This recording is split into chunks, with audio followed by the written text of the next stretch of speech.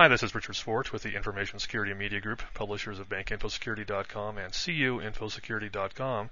Today we're speaking with Stephen Jones, the Director of Information Security at Synovus. Good morning, Stephen. Morning. How are you? Doing well. Let's start with talking about your responsibilities there at Synovus. Could you tell us what falls under your responsibilities as Director of Information Security? Well, that's a good question, Richard. Appreciate the opportunity. The scope of my responsibilities at Synovus has increased pretty substantially over the last few years, and a lot of that we see as a result of the increased consumer confidence issues and just the media presence and just the overall presence of information and security risk as a whole, particularly in the banking industry. Banking consumer confidence is a big issue and a big differentiator as we see today. My scope today involves typical areas of information risk management to include policy definition and policy management, business resiliency, disaster recovery. We do a lot in the identity management space, incident response, and of course risk management, risk assessments, and so forth. Sounds like quite the load. Let's talk about risk assessment and risk management for a while. What type of risk assessment methodology do you employ? We've been evolving our risk assessment methodology over the last 3 or 4 years, and the intent was really to align our activities and our efforts towards what's important to the business. And we felt like historically a lot of information security organizations have come out of the space of network security and working towards perimeter security and things like that. So we've made a very genuine effort towards making sure that the folks, the efforts that we're working on are what's important to the business. So we really we look at 3 different perspectives. We have an enterprise risk assessment. We've identified about 60 different macro business processes throughout the organization, and so we look at each of those. And then due to our organizational structure as a bank holding company, we have 40 different or 39 different banks right now. So we take a different look at each of those banks. And we actually sit down and we interview with business process owners and bank facilitators, which are sort of information security officers at the bank, and we ask them questions regarding threats and vulnerabilities and then compensating controls.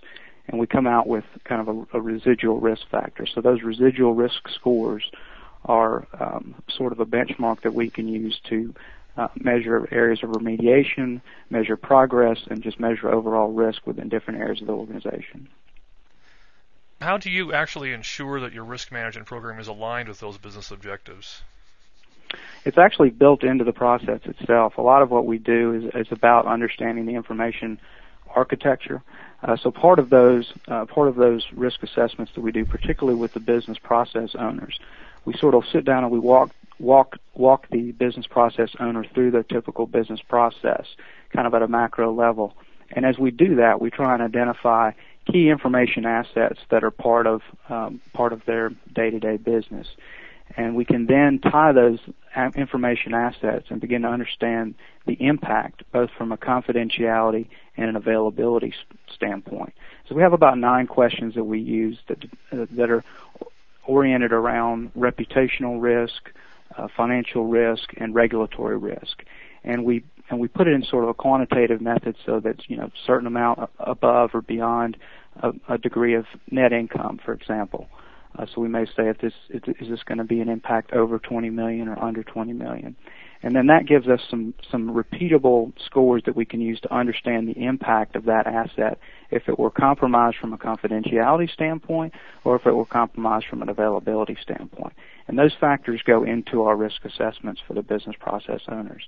And so we can quickly establish relationships between systems and IT technology resources to understand how that information is being accessed, how it's being stored, and how it's being transmitted. And all of that goes into both the quantitative and the qualitative components of our risk assessment. So at the end of the day, we can share with the board of directors and we can share with the business process owners, where they are and where they need to improve, and we can take, and thereby we're taking a risk-based approach to our information risk management program. It sounds like you have a very robust risk management program, but I was curious, what other metrics do you use to demonstrate ROI on your security initiatives and security programs?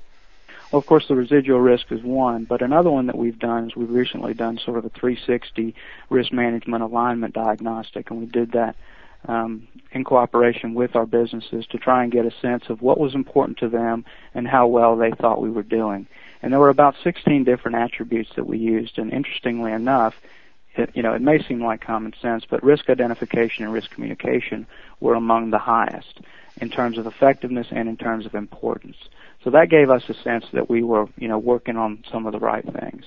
And you would probably expect that risk identification and risk communication would be in there, but it was actually a little bit of a surprise when you saw some of the other attributes that were measured, things to include security awareness, business-friendly posture, end user education, and end user policies. Those are things that I might have expected to be a little bit higher.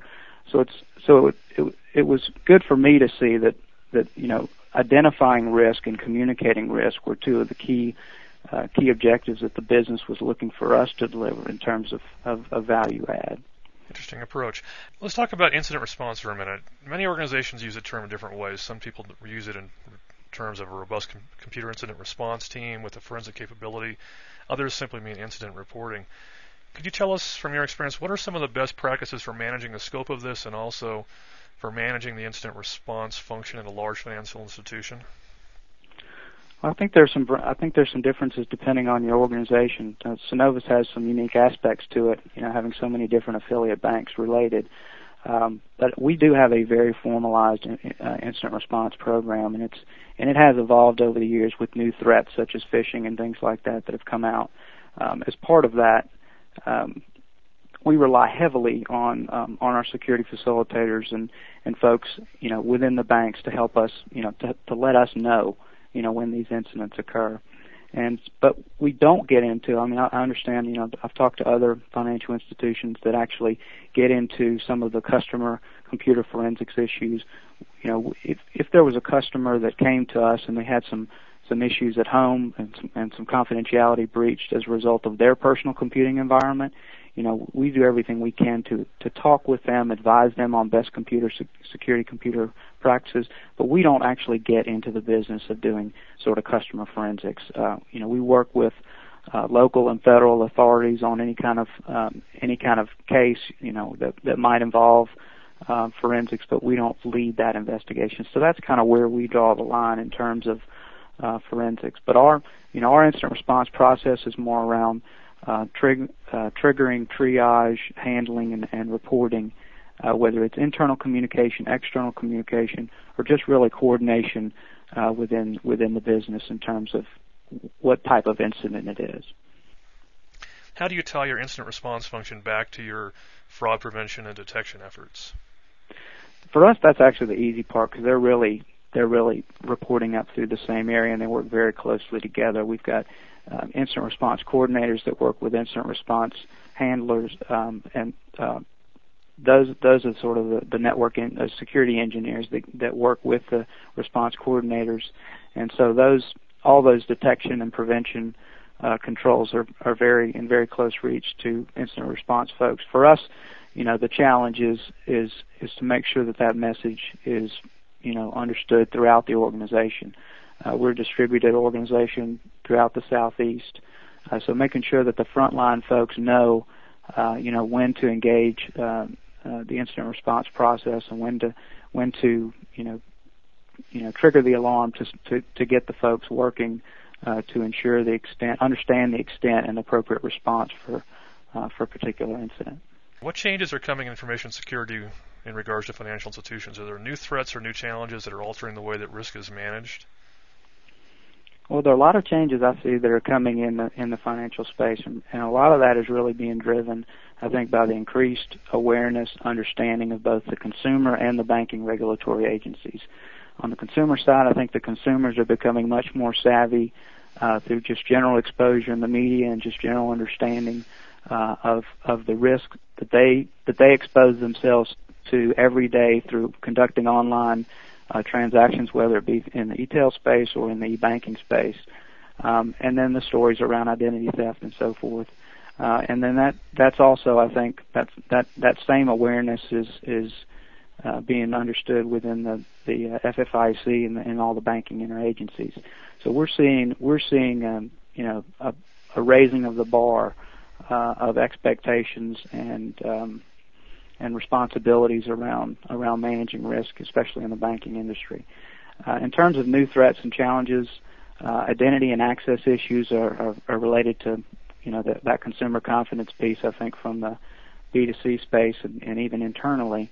But obviously the proliferation of data, mobile computing, mobile banking, all of these trends present new threat opportunities and new challenges for us. If you were going to give advice to somebody aspiring to become a CISO or moving up the security career ladder, what are one or two key skills or abilities that they must possess today to be successful? I think the ability to work very closely with the business and understand the business's needs. You have to understand the business and understand and provide value. If you're not providing value to the business, then you're not going to have the cooperation of the business, which is critical to the success. Well, thank you for your information today. It's been great. Hey, I appreciate it. Thank you for listening to our podcast. For other educational information or for other podcasts on banking and information security matters, you can go to www.bankinfosecurity.com or www.cuinfosecurity.com.